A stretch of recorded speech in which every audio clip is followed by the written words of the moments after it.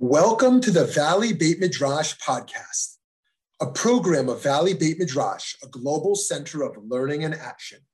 We're bringing you the best in diverse, pluralistic Jewish wisdom, all with the goal of improving lives in our global community. I'm Rabbi Shmuley Yanklowitz. Let's get started.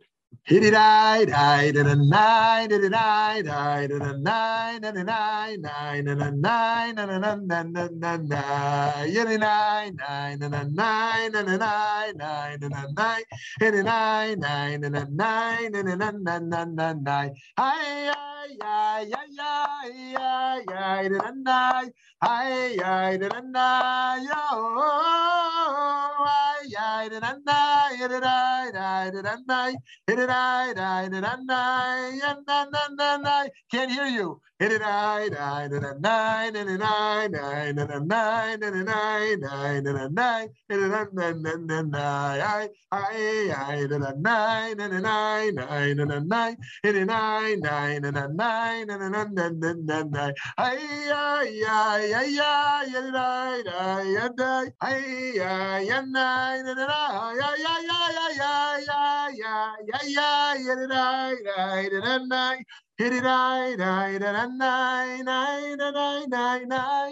That, of course, is Eliyahu Hanavi.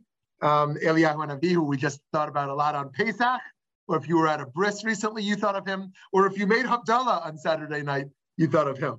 Those are his three main appearances in our lives. I am so happy to see you all. I'm so happy to see you all, and I'm sorry for that little time we had off, but we are now full steam ahead. A little tangent next week where we're going to be 11 a.m. Pacific instead of 10. But aside from that, we should be clear sailing going forward for the weeks ahead at 10 Pacific, 1 Eastern for the weeks ahead. And we are only at session number 3 of 40 on these pearls of Jewish wisdom on kindness, on chesed. And I am thrilled today that we are going to look at Ozeir Dalim, supporting the poor and lifting up the downtrodden. Now, this is a reminder. This is not a social justice class. This is a series. It is a chesed, kindness class series. There are, of course, intersections between the systemic and the interpersonal, but this is about the interpersonal realm. And that doesn't mean the systemic is off limits in conversation, but we are really looking at what we can do as individuals to live by these virtues. So let's start with a little poll here for you around this question. I support the poor mostly directly through service, indirectly through funding, both directly and indirectly. Supporting the poor is not a top focus for me right now. Okay, let's see what you want to put in there. And you might think of this on a weekly basis. You might think of this on an annual basis, however it makes sense to you. Okay, here we go. 0 here, I guess, are not able or willing to support the poor right now. That's great. 10% say directly through service. Very interesting. 40% say indirectly through funding. And 50% say they are working to be a part of both. Of course, there are no right or wrong answers on any of this. This is just thinking about how we participate in Ozeir Dalim. Here we go, friends. The Torah teaches us of the importance of giving tzedakah. Charity. Charity is a bad, wrong translation, but I put it there because that's how we always translate it. But it does not mean charity. It means justice. If there will be a poor person among you, do not harden your heart or close your hand from your poor brother. Rather, open your hand to them. That is Deuteronomy chapter 15. The Talmudic sage, Rav Asi, taught that the mitzvah of giving tzedakah is equal to all the other commandments combined. I'm curious in our conversation mode, or maybe you want to put it in chat now, why that would be. Like, why would tzedakah be equal to all the rest? Like, we've got the ritual stuff, right, of Pesach and Purim and saying Shema and Kashrut, a million things. And then we've got all the other ethical imperatives that we're learning about, but tzedakah equal to all the rest? I'm curious to hear thoughts on that. That comes from Bava Batra 9a. The most reason is to be kind to others. Great. The Rambam Maimonides writes that we are to be particularly careful with our tzedakah giving because it is the defining characteristic of the first Jew, of Abraham.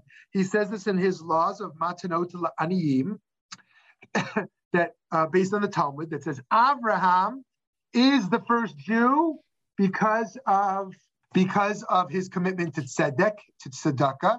Yeah, thank you, Eileen, for that point. And Lauren, it is mirroring Hashem in clothing the naked and uplifting those in need. Good, we're going to see that point as well.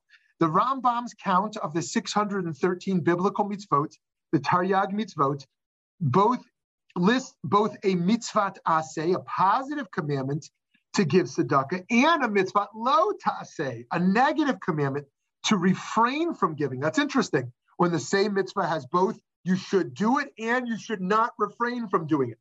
Some actually count the negative commandment as two separate mitzvot, to not harden our hearts and also not close our hands, as quoted in the verse above. Although people should perform mitzvot volitionally and joyfully, this mitzvah was deemed so important that the rabbis even allowed for some coercion regarding those who would not give the needy. There's a whole lengthy discourse in rabbinic literature around how far we can go to force people to give tzedakah. And I want to remind us, we have this toxic discourse in America that almost implies philanthropy is for the billionaires, right? Of course, philanthropy is for the billionaires, but it's not for the rest. Like, oh, Bill Gates and Elon and Musk and all the other billionaires that we talk about, they should be charitable, right? But actually, a philanthropic vision should be created not only for those who make $5 million a year, but also for those who make $200,000 a year, and those who make $40,000 a year, and those who make $22,000 a year. One should have a philanthropic strategy as to how they are going to give tzedakah, to where they will give and how they will give, and to how much they will give and what they're prepared to sacrifice in their life based upon this commitment to tzedakah. But wait, friends, we have only so much to give. Each of us has limits. We want everything. We want cars, and we want computers, and we want a home, and we want to pay off a mortgage, and we want to have children, and we want to enjoy ourselves and go on a vacation and go out to dinner, right? Like, I want everything, right? And so how am I going to actually build this in? So the Talmud in Bava Batra 9a therefore teaches that one who convinces another to give is actually greater than one who gives themselves, right? Some people say, oh, I'm willing to give, but I don't want to ask my friend to give. I'm not comfortable with that. I don't want to ask them, right? But actually urging others to support campaigns or to support someone else is even greater than giving oneself. Some are shy to ask others to support causes, but it is an important part of being committed to kindness. When we raise money by asking others to support our organizations and the vulnerable in our midst, we are not taking, but we are giving. I know that that's a hard shift to make for some, but when we're asking others to give, we are not taking, but we're giving. The monumental work, Orchot Tzadikim, goes even further, saying that monetary handouts alone are not enough.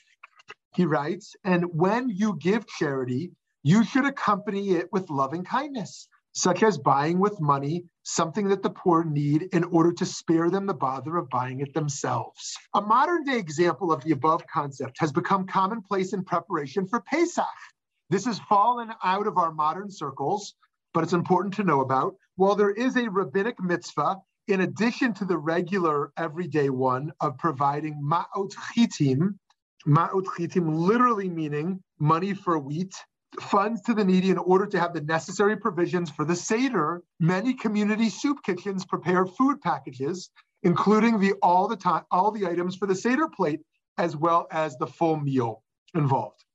Some go even beyond that and include chocolates and other delicacies beyond the simple meal. Further, the giving itself is not enough, but also our interpersonal engagement. Rav Yitzchak said, whoever gives a small coin to a poor man has 6 blessings bestowed upon them. But the one who speaks a kind word to him obtains 11 blessings. Very interesting. We know this already from the Rambam, who made this famous. The rabbis teach that we dare not shame the poor, by blaming them for being lazy. We've all heard people say this, oh, lazy bum, they'll call them. Lazy bum, they should go get a job. Why are they sitting on the street corner? If the rich man says to the same poor man, why did you not go out and get work and get food? Look at those hips, look at those legs, look at your fat body, look at those lumps of flesh. The Holy One, be blessed, says to him, it is not enough that you have not given him anything of yours, but you must set an evil eye upon what I have given him, must you? Consequently, if he has begotten a son, there is nothing in his hand. Of all that he possessed, he will not leave for his son, nor take unto himself anything. We should not only open our hearts and our hands where we can, but our homes too, when possible. Rabbi Dr. Daniel Sperber records an amazing Kabbalistic minhag, Jewish custom, a reminder that a minhag is different than an ethic and is different than a halacha. We have mitzvot deraita, mitzvot that come from the Torah, mitzvot derabanan, mitzvot from the rabbis. Then we have minhagim, customs that are not binding, but are, yes, thank you, Eileen, judging the poor, the unemployed, and the mentally ill. We see this all the time. It does not help. Yes, agreed. So anyways, he brings this minhag mentioned by Rabbeinu Bechaya. Many people don't know about Rabbi Sperber, but he's one of the greatest living sages today. He came to VBM. He lives in Jerusalem. He's completely immersed in learning and teaching and acts of kindness and in trying to free agunot, women chained to marriages they don't want. Mentioned by Rabbeinu Bechaya that those who were particularly generous hosting the poor and strangers in their home were buried in coffins made out of their dining room tables.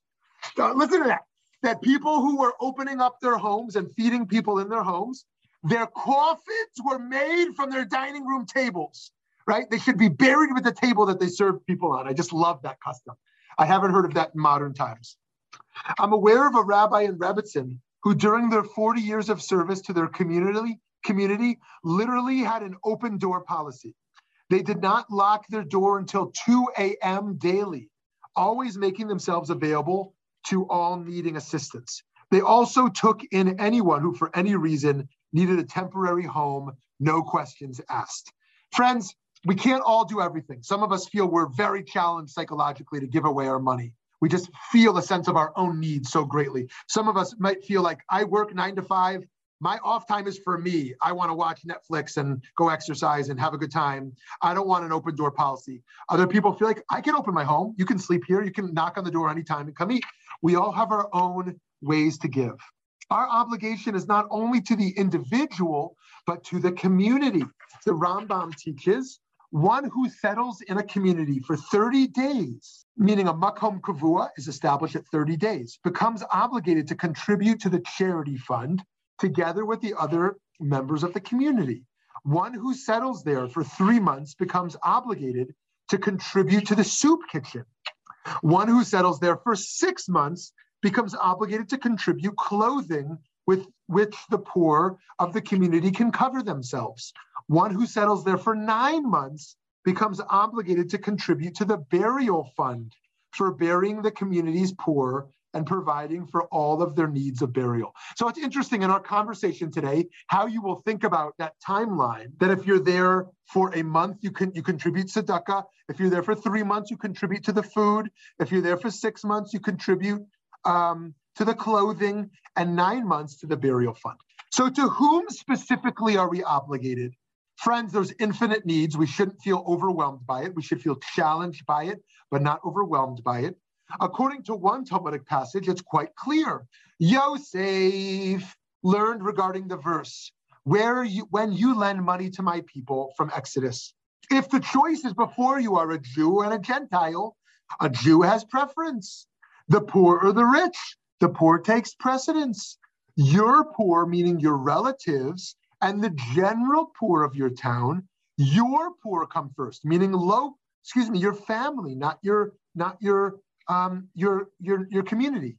The poor of your city and the poor of another town, the poor of your own town takes priority. Very interesting. So they said, four paradigms. On the religious level, you give to your own community first. On the socioeconomic level, you give to the most poor first. On the familial level, you give to family before community. On the proximity level, you give to local before distant. But friends, what's the problem here in this paradigm? What's the problem? Well, the main problem is this assumes all factors are equal, which they rarely or never are. What if one's parent has a minor illness, but one's neighbor's need is greater? What if a fellow Jew in one's town has a minor financial challenge, but a stranger on the other side of the world is about to starve to death? Obviously, then, we can go on and on. These and other variables must be taken into consideration when deciding who takes precedence. The rabbis teach that we are obligated to Jews and Gentiles alike. Oh, that's such an interesting picture that my colleague Pam pulled here, because she didn't know this, or maybe she did, but that is the Prime Minister, Naftali Bennett. I mean, he has a mask on, so I can't tell, but the way I know is not only from his, not from his face, but his head. And partially is that when he became Prime Minister, there were countless articles about how does he keep his kippah on his head when he's bald? Everyone was so interested. This is the first Prime Minister in the history of Medinat Yisrael who wears a kippah on a daily basis. And everyone was wondering, if this is a bald guy, how does he keep the kippah on his head no matter where he goes? He wears that little tiny knitted kippah, and he has a form of glue under the kippah that keeps it on there, that kind of glues it to his scalp. In any case, the kippah tells me that is Naftali Bennett. His Knesset is falling apart, so he may not be the Prime Minister for too much longer. Sounds like Bibi Netanyahu might be back. We'll bracket our political worldview there, but he is clearly visiting what is probably likely an injured soldier in the hospital there. Unless the reason Pam pulled this is because he's visiting a Gentile, because that's kind of the point of the text here. So Lauren Blatt, what are you saying, God forbid, too? Oh, Bibi Netanyahu, okay. Okay, so here's what it says over in Gittin. Here's what it says in Gittin. We sustain the non-Jewish poor with the Jewish poor. We visit the non-Jewish sick with the Jewish sick. And we bury the non-Jewish dead with the Jewish dead for the sake of peace. That is to say, friends, that if I, as a rabbi, walk into a hospital room and there is a Jew in a bed who I'm visiting, who I'm going to visit because I know them, and there's a Gentile in the bed right next to them, I have to go to both beds, right? That means if the Prime Minister of Israel walks in and he sees an Arab or a Christian, and he sees an Israeli Jew in the same room or whatever, he needs to stop by both beds, right? Why? Mipnei darchei shalom, for the sake of peace. A lot to say about that phrase, but in the interest of time, we're going to pause. So our first Talmudic passage said, here's the hierarchies. And one of the hierarchies is Jew before Gentile. But then this Talmudic passage challenges. So no, for the sake of peace, it's everybody. Oh, everybody. But now I'm overwhelmed again. I got to give to everybody. I got to go bury Gentiles and Jews. I got to go donate money to both. I got to go visit both. Like, geez, I've got such limited time and efforts. How am I going to do all this? The preeminent 20th century posek, halachic decisive Rabbi Moshe Feinstein, picked up on this point about all factors not being equal and the difficulty of having clear answers in cases of triage. And so he writes, according to many, darchei shalom, ways of peace, is about Jewish survival. Historically, it was not rare for Gentiles to conclude that Jews cared more about Jews than Gentiles, and thus kill them over that fact. So to survive, we should pay attention to all. The Rambam, on the other hand, says shalom is an attribute, indeed a name of God, and thus we follow the path of peace as a religious end in itself. Friends, we have a mistake. I'm sorry. That was not the words of Moshe Feinstein. How do I know? Because those are clearly my words. And so here is where we get into Rabbi Moshe Feinstein. He says, let us say that there is a poor man who needs to eat today, but it is not a case of saving a life. And there's a relative who isn't wanting today, but he needs something for tomorrow. The relative has also been judged as being a poor person who is entitled to 200 zuz. Even if the law weren't that you give to your relative first, we don't need to be precise in our rulings that put relatives first. He says, you don't always have to do family first. Instead, that rule only applies when the need is the same between the two of them, both in terms of time and terms of degree of need. We only learn that if the two of them are entitled to the same tzedakah, then you must give to your relative first. However, when the need of the non-relative is more urgent and greater in itself, you must give to him. And even for the poor, when they are both relatives or both non-relatives, we learn that you should give to whomever you wish. I was more critical of this approach before I had kids, but I still want to critique this approach, which is almost a worship of our children and grandchildren. We worship our children and grandchildren so much that people often don't leave their money in their estate to causes. They leave it to their children and to their grandchildren, right? Because we want to give them so many gifts and we want to support them and we want to leave our funds to them, right? But that's simply not the Jewish tradition, that we place family over. So too, we did Kibbud Av V'Em last session, honoring our parents, and we learned we don't give everything to the honor of our parents over other causes, right? There is a limited obligation to family, even though an important one. When must I give immediately, and when must I delay and verify? So this is interesting. Part of the question is addressed by the Shulchan Aruch. It says, if someone comes and says, feed me, and you don't have to check if they're an imposter, right? A guy on the street says, I'm starving. You feed the guy right away. If there's a naked person who comes and says, give me clothing, you check him to see if he's an imposter. And if you know him, then you give clothing right away. You know this guy really is totally poor, right? You would think from the fact that they have no shirt on or no shoes on, right? It's legit. But and interesting, in our conversation, we can come back to this point. Why, if they say feed me, do we feed right away? But if they say give me money or give me clothes, we have to actually verify. So in Scottsdale, Arizona, people don't knock on your door. Or if that happens, it's incredibly rare. I mean, they knock to say you want to buy solar panels, right? But or you want to buy Girl Scout cookies. But you don't really get beggars knocking at your door. When you're in Israel, people knock on your door all the time. The Haredim, the ultra-Orthodox, knock on doors. And what you're supposed to say is go to the rabbis, because the rabbis have a system of verification. You're not supposed to give at the door. Nonetheless, your door gets knocked at all day and night from folks.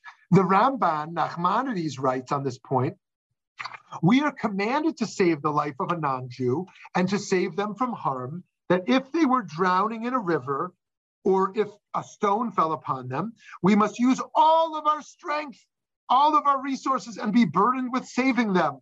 And if they were sick, we must engage to heal them, right? And again, the Ramban is not writing in 21st century America, where we are offended by a non-egalitarian ethos of loving all human beings, right? He's writing in a pre-modern time period where Gentiles, by and large, hated and or killed Jews, of course, with some exceptions, but by and large, Jews were persecuted throughout history. And nonetheless, this ethic continues to emerge, that we use all of our strength if we see a Gentile in trouble.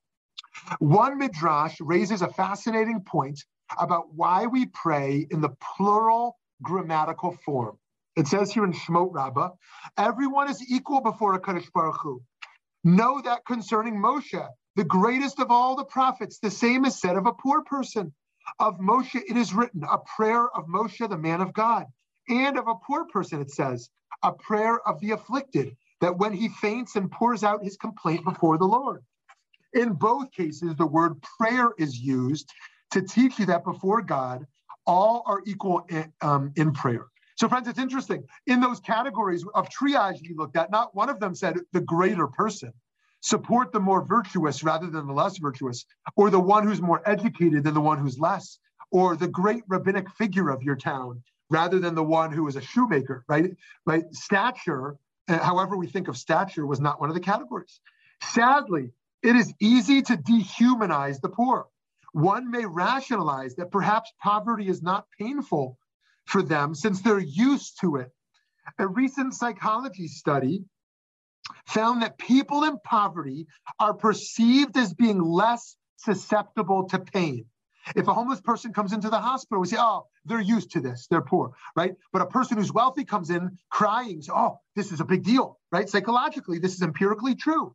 And here's what it said. National health statistics indicate that wealthy people receive more substantial pain treatment than poor people. In this work, we aim to better understand how stereotypes might contribute to such socioeconomic-based disparities in healthcare. Much of the previous work seeking to better understand factors that may underlie these pain disparities had focused on structural level, lack of access to quality care insurance, and patient level, adherence to treatment regimens, exercise, smoking, and alcohol use factors. Yet little work had focused on potential perceiver level biases, provider stereotypes or biases that might aid in explaining treatment disparities. We might have thought that to be a Jewish leader, what matters most in one's resume or are one's leadership skills. Rabbi Soloveitchik, however, makes the priority clear. Here he describes the religious person, what he terms halachic man. He takes up his stand in the midst of the concrete world, his feet planted firmly on the ground of reality, and he looks about and sees, listens and hears, and publicly protests against the oppression of the helpless, the defrauding of the poor, the plight of the orphan. The rich are deemed as naught in his view. He is the father of orphans, the judge of widows. My uncle, Rav Meir Berlin, told me that once Rav Chaim of Brisk was asked what the function of a rabbi is. Rav Chaim replied, to redress the grievances of those who are abandoned and alone, to protect the dignity of the poor, and to save the oppressed from the hands of the oppressor. Neither the ritual decisions nor political leadership constitutes the main tasks of halachic man. Far from it, the actualization of the ideals of justice and righteousness is the pillar of fire which halachic man follows when he is a rabbi and teacher in Israel serves his community. So friends, this obviously extends beyond a rabbi. What does it mean to be a Jew? We might have thought it means to be a Jew, one who studies a lot of Torah or is ritually observant. Of course, that's a big part of it. But here we see this idea from the Rav, that to be a Jew means we are on the front lines of being responsive to those with enormous needs. Okay, we're moving towards a conclusion here. It is very easy in wealthy nations to favor the system or the economy over individual suffering. Consider this famous rabbinic critique of Roman society from the rabbis. Rabbi Yehoshua ben Levi reports, when I went to Rome, I saw pillars of marble that were covered with blankets so they would not crack from the heat or freeze from the cold. I also saw a poor person with only a thin reed mat below him and a thin reed mat on top of him. That for them is the corrupt society that worships beautiful structures over the dignity of the human being. We must make it our priority that to favor the individual's needs and suffering over the system, we as halachic man and as human beings must provide the poor with more than a thin reed mat before we cover our marble pillars with blankets. We recite blessings on mitzvot ben adam lamakom, between people and God, and not on mitzvot ben adam l'chavero, between man and man. Reb Simcha Banim of Pesishla taught specifically in regards to tzedakah. Why don't we recite a bracha over the mitzvah to give tzedakah? If it's so important, before I give money to my pushka, there should be a bracha. If I go donate online, there should be a bracha. He says, because if one had to make a blessing on giving tzedakah, like any other positive mitzvah, it would require preparation, immersion in the mikvah with the proper mystical intentions or something similar. And in the meantime, the poor would starve to death. It says, we can't prepare ourselves. We got to just go. For this reason, to conclude, we don't wait for others to ask us to give, but rather we run toward them. The way of those who do acts of loving kindness is to run after the poor. May we always run toward providing life to others, in turn providing them with dignity and spiritual healing. Okay, friends, on this topic of Ozeir Dalim, of helping the downtrodden, I would love to hear from you. Yes, hi Matthew, and then Eileen. Just a story that someone told me recently here in Phoenix about they were starting to do fundraising for charity. And a well-known individual, always asked to be anonymous, gave a large gift with a condition that in this case, the charity use his name to get others to give large gifts. Not for the general public, but when you go to solicit other people you must let them know that not only that I gave, but the amount, because this is so important. And it was, to me, a very interesting example of stepping out to do a greater good. This is someone who, person told me a story, said she approached with a great deal of trepidation to ask for money. The person was known to give, but bothered. And he said, the hardest job you have, having asked me, is now to ask others to give, because that's what you have to do. Thank you. Matthew, thank you for that. So one of the many things I love about Torah, and I know we all appreciate this point, is that it doesn't give us simple answers, right? It gives us tensions of values that we have to learn to navigate. And so here, Matthew brings up a great tension. We know from so many sources the value of giving anonymously, right? It's not about me. I don't need the kavod. I want to give privately, right, for various reasons. And Matthew gives the counter value, which is, we learned from the Talmud already, that one who causes others to give more has done greater than one who just gives, right, or gave it all. And so we see the power of public giving at times. Now, that's a reminder. There's some forms of public giving that are just gross. We all know what it looks like. When it looks gross, it feels gross. Certain types of demands given, certain types of honor one constantly wants. Nonetheless, we want to accept those gifts, assuming it's not blood money or the like, right? Because we want to sustain people and sustain our communities. And we also know when public giving looks really noble and how it does so much good, and how when one gives publicly, they want to tie their identity to it, and how they want to inspire others to give, or they want to create a match. And as Matthew was sharing here. And so it behooves us to think about that, like ways we want to, what good things am I going to do in my life that I want nobody to know about? I want nobody to know, maybe not even my spouse or my child or my best friend, maybe not even my therapist, to know like this thing I'm doing. Like we should all have things like that in our life that nobody knows in the world that we're doing but ourselves. Right? Nobody. We all need those things. And then we need things that we specifically should do publicly. In order to create a culture of goodness, that people see I'm a part of a culture where people are doing this. People are proud to do these things as well. So thank you for that point, Matthew. Yes, Eileen. I just want to share with you what I have done with my grandchildren.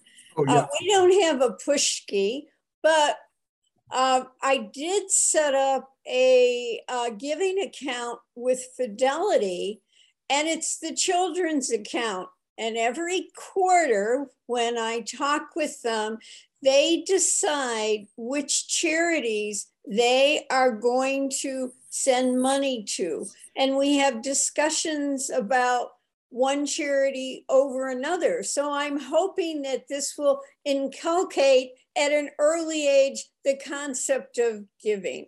Great. I love it, Eileen. So important. It's one thing to preach, but preaching doesn't go far. It's another thing to model that, going back to tzedakah giving in public, that our children and grandchildren know how we participate in this and how important it is to us, especially given the generational divide that younger Jews are less and less likely to support the Jewish community. Like, why should I do that? I'm a universalist. I'm just going to support human rights causes, right? Great to support human rights causes, but have much lower appreciation for sustaining the Jewish community. So to model the types of giving, not only that we do give, and then thirdly, to actually behaviorally help condition them to doing that on a quarterly basis. So Eileen, thank you for that powerful idea. Hi, Lauren. You're on mute still, Lauren. Good, you're back.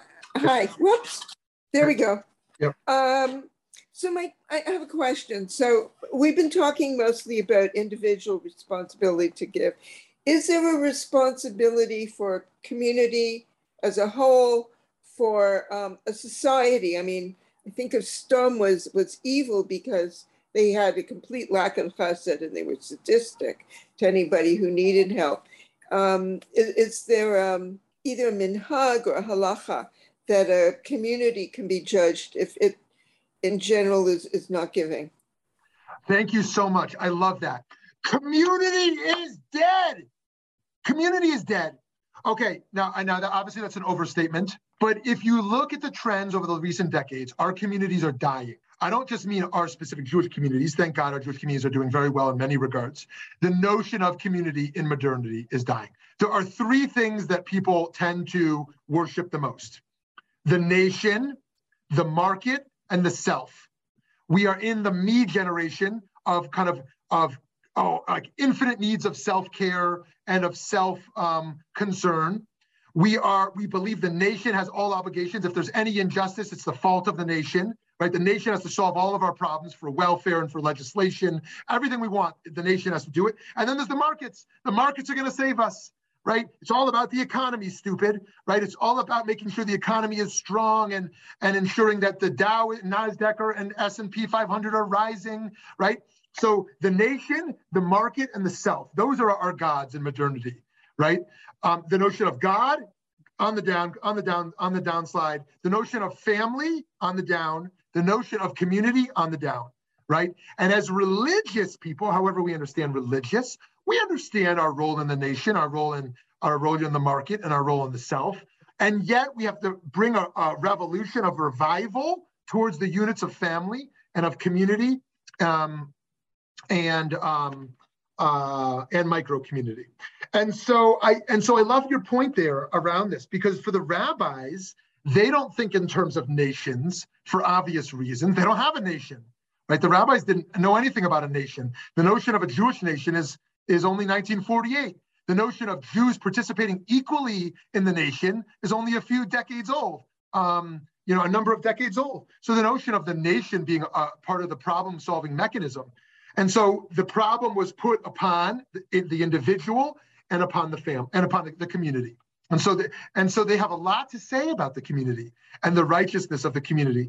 Now, here's part of the problem. Who is the community? A few decades ago, you might have said my synagogue. You might have said the Federation. You might have said, you probably would have said one of those two. In an era of decentralization, the synagogue is not the center of a community. For some individuals, it might be the center of those lives. But the number who on a monthly basis participate in their synagogue is a minuscule number in the community, in the American Jewish life. And all the more so of the federation system. And so what is the center? What is the community? And so today we talk about micro communities. But micro communities aren't equipped to address the concerns at large. You need community at large. And yet it's unclear that we're going to reverse those trends of people wanting community.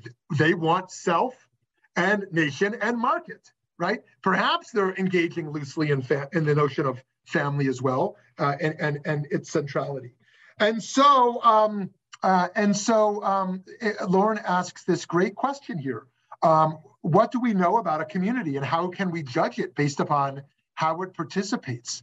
Now, what I would say here is that it would be very hard to look at the Arizona or Phoenix Jewish community, or the Indianapolis or Austin, Texas community, and expect it to be fully representative of a community's values.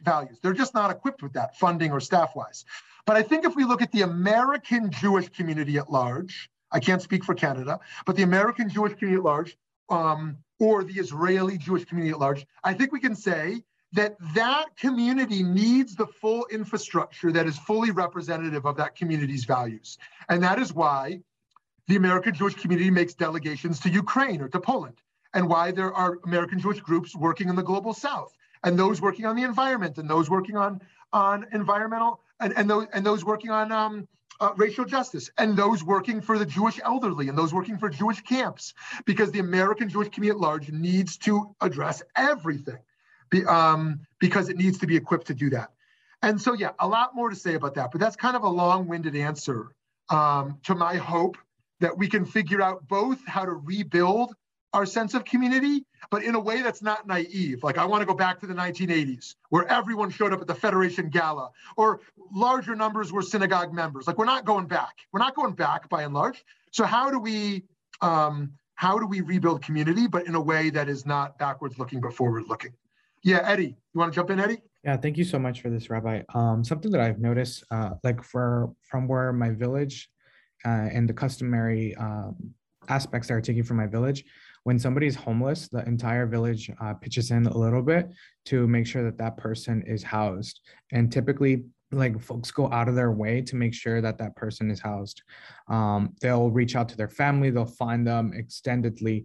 And I've noticed that some people there, they don't see vital things as owning them. For example, there is no real ownership of food. I remember my grandmother would always say that there's always enough food for everybody as long as it's provided, and she would welcome everybody. I guess what I'm going with this is how do we build community in helping when we have a high task of challenging the high stakes of I dare say selfishness in American culture, and combating that with maybe bringing in more empathy into the way that we come about.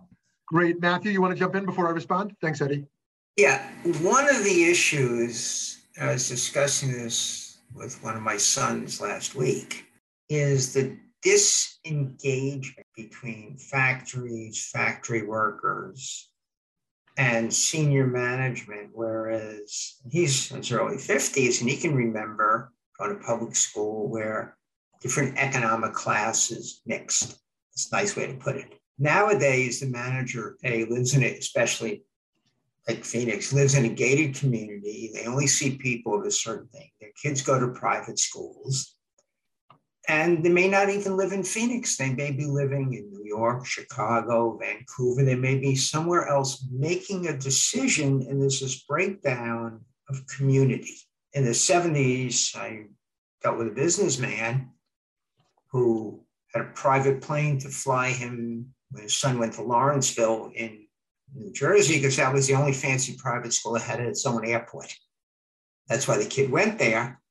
But yet he went to the local elementary and high schools, as did all his cousins who ran this family business with several thousand employees. By the next generation, there's a complete disengagement. And how do you create engagement? You know, when a corporation sells out to another corporation, the impact on charities locally is tremendous, because you don't have, in the old term, movers and shakers, the owners giving to the Y, the JCC. Now that ownership is somewhere else. Like, why are we doing it? The difference between the local coffee shop and Starbucks or Dutch Brothers in terms of supporting the community. And I don't know how we rebuild that model, but it's made worse by COVID, but it's a real, and here's my 52-year-old son as a partner in a law firm talking about the need for his daughter to connect at other levels as opposed to a socioeconomic. I don't know if this makes sense or not, but it's the issue of charity. She volunteers at the Holocaust Museum and does other things in LA, and that's one way. So I'm rambling, but I don't know. No, great. No, it's a great addition to Eddie's point here, and this is why on a daily basis I always I say somewhere that we're not working for a political revolution. We're working for a spiritual revolution, because Roe versus Wade can pass and it can be overturned. Democracy structures can be in place and they can be undermined. Legislation can be passed or judges placed, and it all goes down. If you don't have education, you don't have a culture of empathy, you don't have a culture of compassion, everything can be overturned. And so there are some political advocacy groups that they just want political wins. Oh, fine, good to work for political wins, right? But the spiritual revolution, the educational revolution, is for people to learn how to see people and pass that culturally through their families and into their communities where people care about people. And there's a long history of this shift, starting with white flight, of people moving out of neighborhoods where they're actually, people just aren't in neighborhoods like Matthew's talking about with other people. And then the rise of certain corporate structures like you're talking about that push people out of certain engagement with businesses and other types of people. And then into the era of social media, where people are in echo chambers, and then into the Trump era and beyond, where now people really only want to socialize with people who think just like them. By and large, people who have the exact same political beliefs and think just like them, and more or less look just like them. And so we get into an era where our circle of obligation, our sphere of concern narrows and narrows. I'll just take care of my kids and grandkids. Like, what do I need? Society, community, like, to heck with it. It's all going down anyways. Like, I'm just gonna live in my family room, and really kind of lose that concern. And so to that Eddie's point around selfishness, I think that I think we should be really creative to think about how do we have a cultural renaissance around giving and compassion. That's what we're trying to do at VBM. Like, we're not just like giving interesting classes and then, right, let's go have a good drink, right? We're trying to say, like, how do we have a cultural renaissance in American life, in American Jewish life, globally, where people really rethink the notion of self and what I'm doing in the world as an existential level of like what we're trying to achieve in our lives individually and collectively. And if in the top 3 list of what we're trying to achieve doesn't sound something like building a more compassionate world where the downtrodden are taken care of, like, I want to question those metrics that we're engaged with. And so it's really important. Now, as always, I want to flip the challenge back from pointing outwards to back on us, and most importantly, back on myself. Like, how am I living selfishly? All of us have the right to live with self-concern and self-care, but how do I live selfishly? I think it's a question that if we're interested in the cultural renaissance around a culture that moves away from greed and selfishness, it starts with the self, right? And flows outwards. And so that's a good question that each of us can ask ourselves in addition to the broader cultural one. Hi, Steve. You want to jump in? I unmute. I can't tell. Yeah, you're good. We hear you. Good.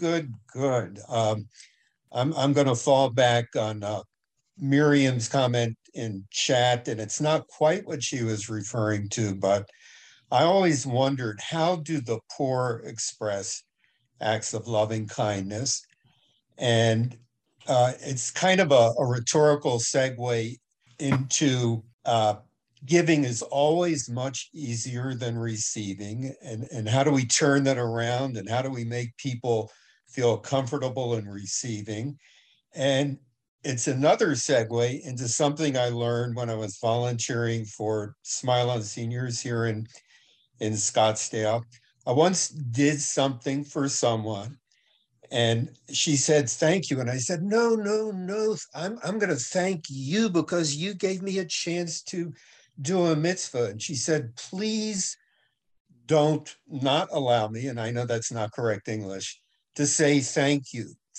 If I can't say thank you, then it diminishes me. It makes me feel small in this equation that you and I have as brother and sister.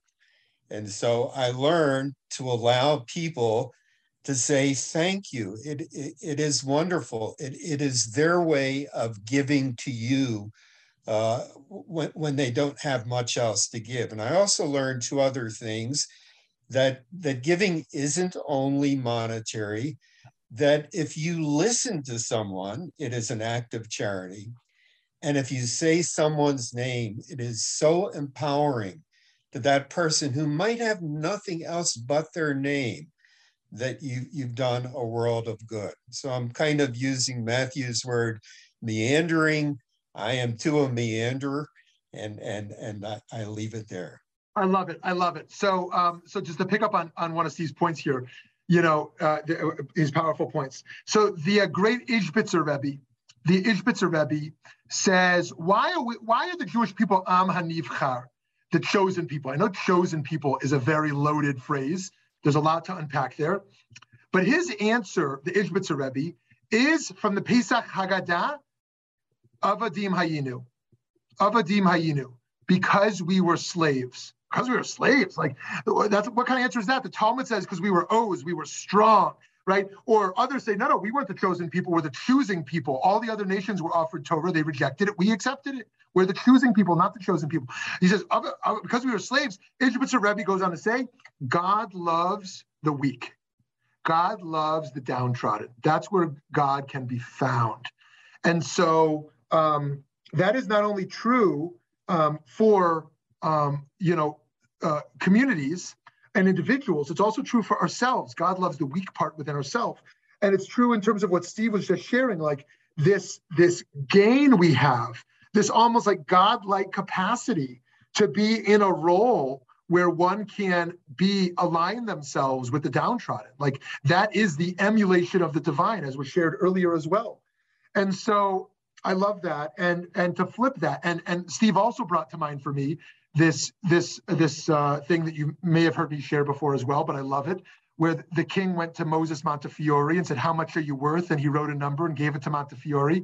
And the king said, "No, I know you. I've been watching you. You're worth much more. I see all your properties and your businesses." He goes, "Oh, you want to know how much I own? The number I gave you is how much I've given away in the last year, because that's how I assess my worth."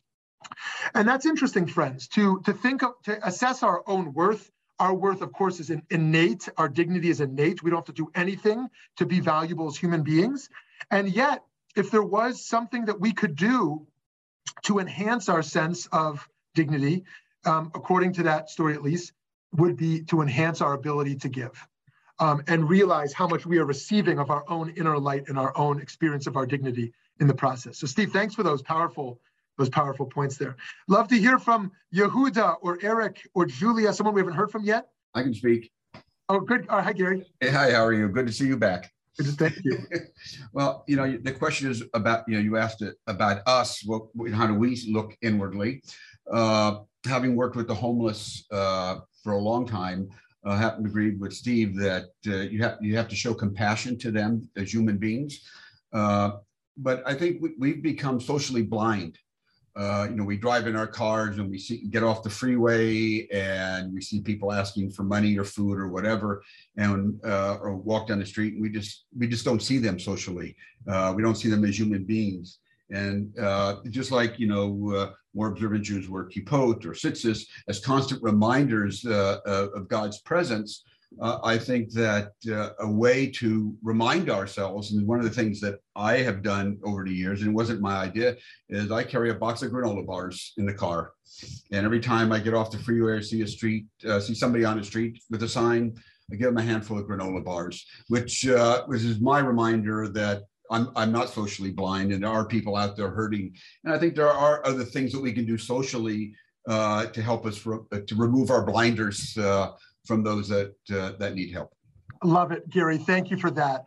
What I also love about what Gary's sharing with us is it's the willingness to be proactively ready, right? Somebody will say, "Oh, someone's asking me for something. Do I have anything to give?" How do I say, I'm walking in the world already ready for somebody to come to me, right? I want them to come to me, right? I got my granola bars. I got whatever. Or if you want a homeless bag, we have homeless bags we make in our office. We'll give you homeless bags you can hand out from your car, if that's helpful to you as well. So thank you for that. And I love that approach to how we think about how we can think about the homeless. I want to say one other point, then I'll pass over to Julia, which is a political point around not being so judgmental, because I know people that advocate for economic justice but are not giving people themselves.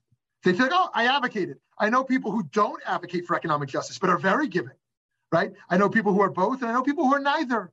And so we can't let political engagement replace like the interpersonal responsibility, because that's about the virtue of self, nor can we do the opposite, right? But it's also part of our pluralism, our VBM pluralism around how people give. People are going to give very different ways, very different amounts, very different causes, in very different ways. And each of us has to find our most authentic way of giving. So thank you, Julia. Yeah, hi. This has all been very fascinating and moving. And I also wonder, Gary's point made me think about, I grew up in New Jersey, and my family would occasionally go into New York City. And when I would go, I'd bring 5 singles. Every time my thing was like, every time I go into the city, I'll bring 5 singles and give them on the street. Then I moved after college to the city. And I worked, Times Square, Herald Square. And that became unsustainable. So then I found myself becoming very accustomed to, so I stopped. I couldn't every day on my way to work and from work give out, that much money starting out.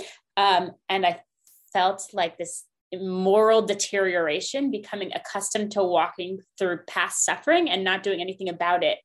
That was one of many reasons why I ended up leaving the city. But then my mom said, Julia, just because you're turning your blind eye to it, like you're leaving the city, it doesn't make the problem go away. Those homeless people, many of whom you see day after day, are still going to be there. So I just wonder how we can grapple with facing all of the suffering, knowing we can't address all of it, and yet not becoming desensitized to suffering. I don't know. That's not so coherent, but I wonder if anyone has thoughts on that, the desensitization to suffering, and also the ability to address it all.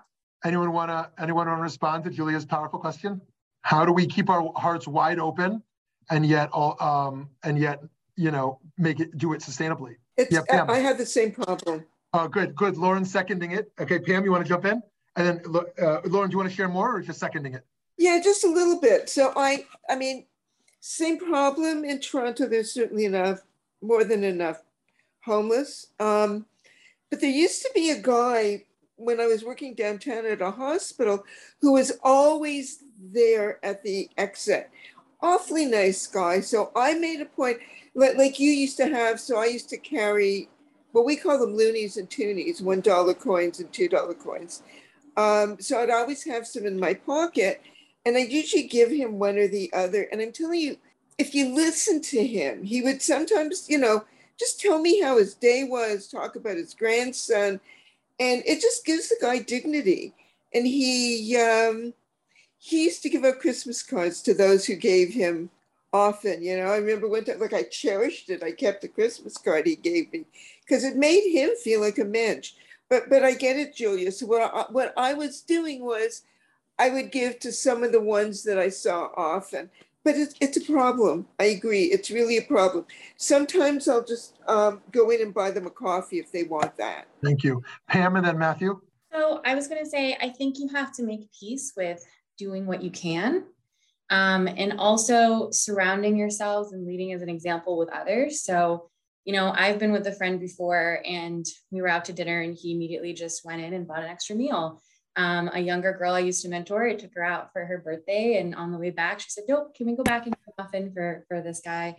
When I first moved back from the East Coast and was trying to get associated with life back here, I joined a community and they were helping the homeless on the streets of Tempe during the pandemic. So you can do what you can, but I think alleviating some of that is also surrounding yourselves and being the example to others so that they talk about it to those and it spreads.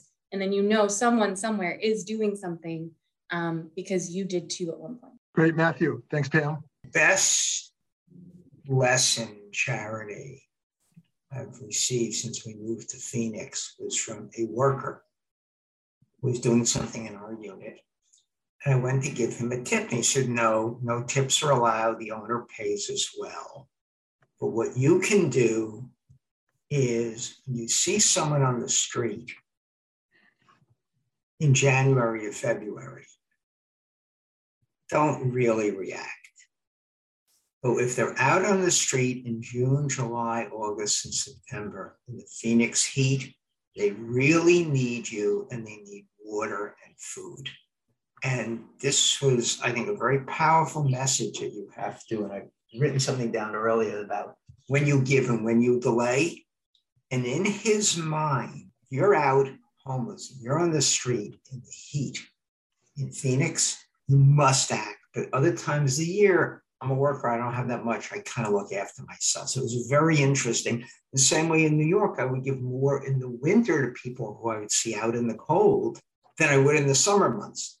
And when you're in Santa Monica, where it's always nice, it always raises a question but it was a very powerful lesson from someone who didn't have a lot about how to make a judgment. Beautiful, beautiful.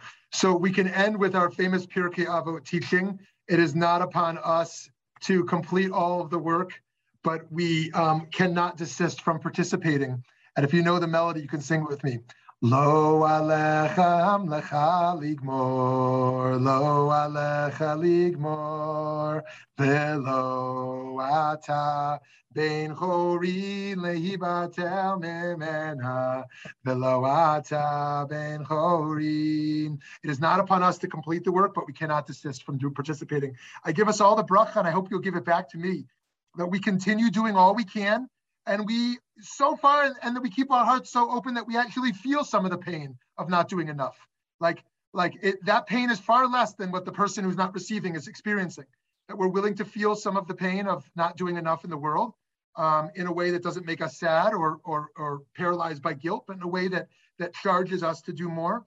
And yet also know that we're a part of a community and a part of movements that are working together. And we can only do so much. May we do it in good health and strength and enjoy. Have a great day. Thank you. Thank you. See you next week at 11. Thanks for joining us for this episode of the Valley Beit Midrash podcast. Remember that you can join our email list at valleybeitmidrash.org to stay up to date on new programs, learning opportunities, and more ways to stay connected. If you enjoyed learning with us today, support our work by making a donation at valleybeitmidrash.org/donate. Join us next time as we continue to work together to build a better world. Thanks for listening.